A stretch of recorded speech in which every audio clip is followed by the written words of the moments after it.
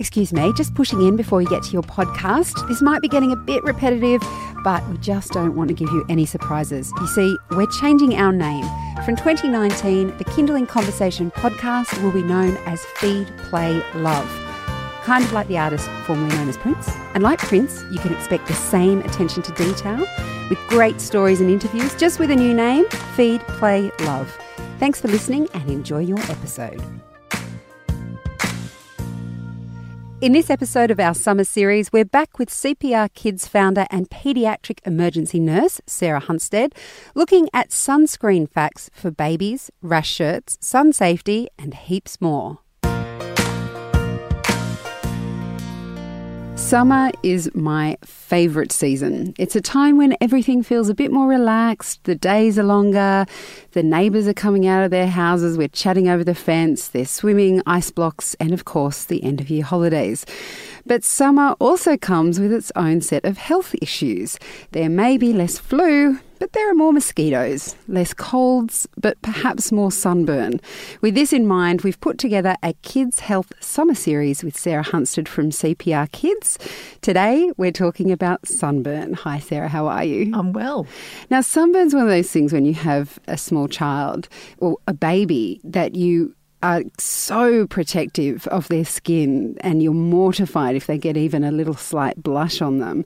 But as kids grow older and you are less able to, control them, it does become more of an issue. When children are on the move, what's the best way to protect them from the sun? Well, there's a few things that we can do. So, for those of you who are my generation, well, our generation, I suspect. Thank you, yes, Sarah. Yep. The whole slip, slop, slap and shade is really important. So we're remembering all those things about, it's really interesting how in kids now, it's almost like it's just as simple as putting your shoes on, getting sunscreen on, because it's ingrained into them in preschool. No hat, no play. You have to have sunscreen to be able to leave that room and go outside. In primary school, they're still encouraging all of the sunscreen and the hat, no hat, no play. And so it's almost ingrained in them. And so it's just reinforcing those behaviours, and it can almost become normal. Certainly in my house, I've got them reminding me, Mum, have you got the sunscreen? Mum, I don't want to get skin cancer. Mum. And it's like, where does that come from? But there's so much education in schools these days that I know when I was a kid at school, we never get told about any of that kind of stuff. But I had my 6-year-old tell me about melanoma the other day because they were learning about it at school. Wow. Well, let's talk about sunscreen because there are so many out there on the shelves and we hear about 50 plus sunscreen. How do you choose which one to use? I know. And you know what? It can be a really tricky decision because there is so much information out there on the interwebs.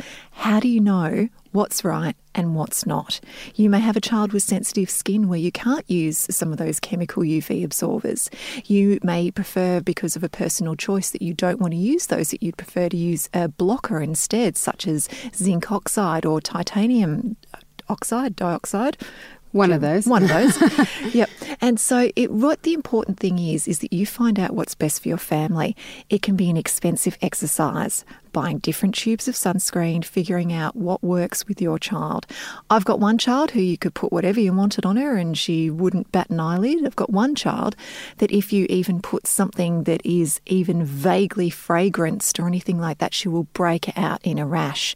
So we went through quite a few different brands of sunscreen and we found that the best one for her was a zinc oxide with no fragrance. It sits on top of the skin. It's the one that blocks those pesky little UV rays and that fits really, really well for her. So there's a lot of talk out there about not being able to put sunscreen on babies.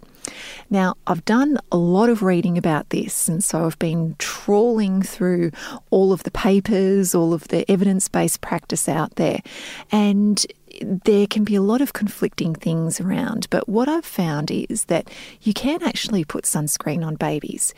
You probably don't want to put those highly fragranced chemical ones on them. There's something a lot better, like a zinc or something like that, that's, for want of a better word, a bit plainer, a little bit better for sensitive skin, making sure that it is specifically for babies. But the idea is you're only putting sunscreen on the areas that you can't cover up. So that's why, better idea, long, loose clothing, hats, things like that. Put the sunscreen on when you need to go outside, but also on a 40-degree day, do you really want to be taking a 6-week-old baby out into the heat of the sun to the beach? Probably not a good idea.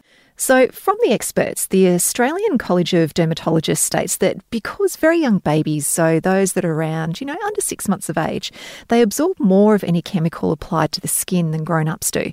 So regular use of chemical sunscreens is not recommended in the under 6 months.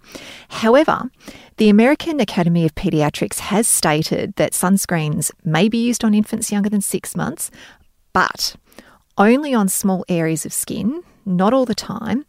And also you need to use the adequate clothing and shade. So the sunscreen only when that's not available. So there are times, aren't there, that our kids can get, that are better to have our kids outside. And, any parent with a young child, most young children like to get up at the crack of dawn. And so you might find yourself at the beach before certain hours. I mean, are there safer times to be out in the sun? Yeah, absolutely. I can still hear that the Cancer Council jingle in my head from when I was a kid, between 11 and 3, sit under a tree. But that's changed a little bit now. Thank you for that, Sarah. Oh, you're welcome. Pretty special. You may want to edit that out. But that's changed now. What we know is that between 11 and 3 isn't enough. The hours have extended out from that. And a really good app that you can use is the SunSmart app. So what it does is it tells you the hours that you need to either stay out of sun or that you need to put on sunscreen, put on your hat, put on your long sleeve shirt, because it tells you up to a couple of days ahead what the UV is going to be like and when you need to protect yourself and your kids. You're listening to Kindling Conversation. This is part of our Kids Health Summer Series with Sarah Hunstead from CPR Kids, and we're talking about sunburn and being out in the sun. Here's a conundrum. This is just a personal one, so, I'm just taking license here, so hopefully you can help me here. Rashies. We have rashies for the kids, and we'll stick to the times that we're meant to be, not out in the sun all day. But of course, they like to go in the water. They come out of the water. They want to go in the water and out the water. But go in the water once. Those rashies, when they come out, are cold. They're uncomfortable. Do I just have to buy 5 rashies for each of my children to keep them covered? Because I'm like, God, I wish I could just let you swim in your swimming costume, or better still, go nutty. I mean, seeing a kid in the nut on the beach, it's just like they have complete freedom. But we're so paranoid about that sunburn. Have you got a solution to that? The short answer is no. I'm getting lots of rashies. So, yeah, absolutely. I mean, I've got a child who would give her left leg to swim nude all day. I love that idea. And so what we do with her is, the thing is my kids are old enough now to understand. It's like, well, if you want to take your rashie off, number one, you're going to be coming and sitting under our umbrella. If you want to go back and go swimming, you're going to have to put your rashie back on again, which is like trying to put a slick, wet octopus back over your body. It's so hard. So I think my kids have realised now that, when they come out of the water, if it's a hot day, they just kind of leave their rashies on, and that's that. But yeah, it's a very, very difficult problem when you've got toddlers who are non-compliant. But at the end of the day, if they're not keeping their rashie on, have a spare or get the sunscreen on them. And I guess that's another thing with sunscreen when you're choosing a sunscreen. So you've talked about things that children might react to certain things, but I know as a parent, I just want a sun cream that is going to go on easy and that I can get it done in 5 minutes before they push me away. Like, they're pushing me away the whole time, and I just want something easy. But it's not that straightforward, is it? Like, you really have to think about what you're going to get. Yeah, you do. And a lot of people don't realise how much sunscreen you actually need to put on. A really good thing to do when you're buying sunscreen is actually read the back of the bottle or have a chat to your pharmacist if that's where you're buying it from. Or a really good thing to do is even going into the Cancer Council shop, because they're really, really knowledgeable.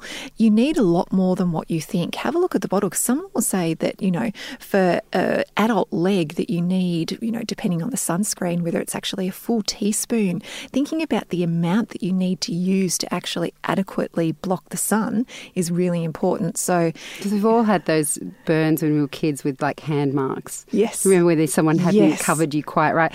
Yes. What about, there are lots of different types as well, like in terms of the actual substance. So you can have gels, you can have sprays, you can have creams. Are any of those better than others? So it depends on what you actually prefer to use. I prefer to use a cream because I can feel it, I can rub it in.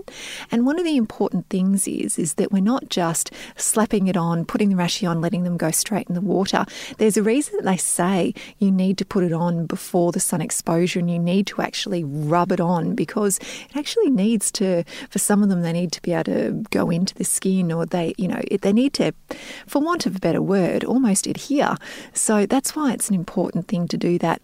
What I don't really like personally, so this is something that I as a mum don't particularly like, are the spray sunscreens, because I know that my kids can get really irritated if they inhale that. So that's why I don't particularly like those. There's a few papers out there that talk about whether or not they're actually very good for you, but it's a little bit beyond my knowledge at the moment about that. And my kids love the roll-on. Yeah. Because they love rolling it on themselves. But then again, sometimes I feel like that's not enough's coming out. Well, if it's helping them to get sunscreen, just get it on them.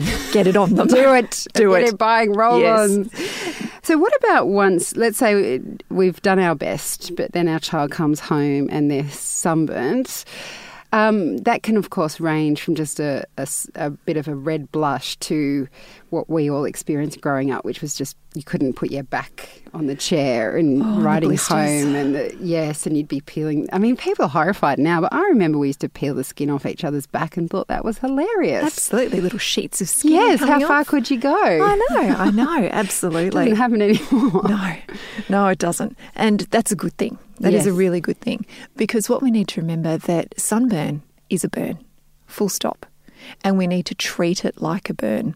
So if your child has blisters, if they have a fever, they're shaky, they're shivery, we need to be seeing a doctor, because they can become very dehydrated very, very quickly, because they can lose a lot of fluid through the blisters.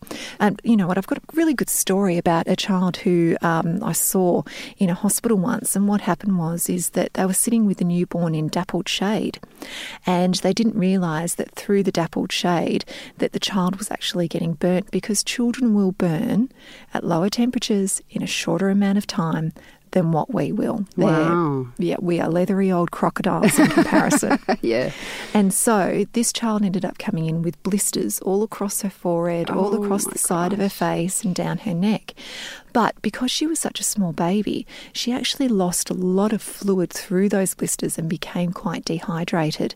So that's why it's important that you actually do seek medical help if that happens. What about when it's not quite as severe, but you can still see that they're burnt? We need to cool the burn. So the important thing is cool running tap water over the burn without letting your child get too cold.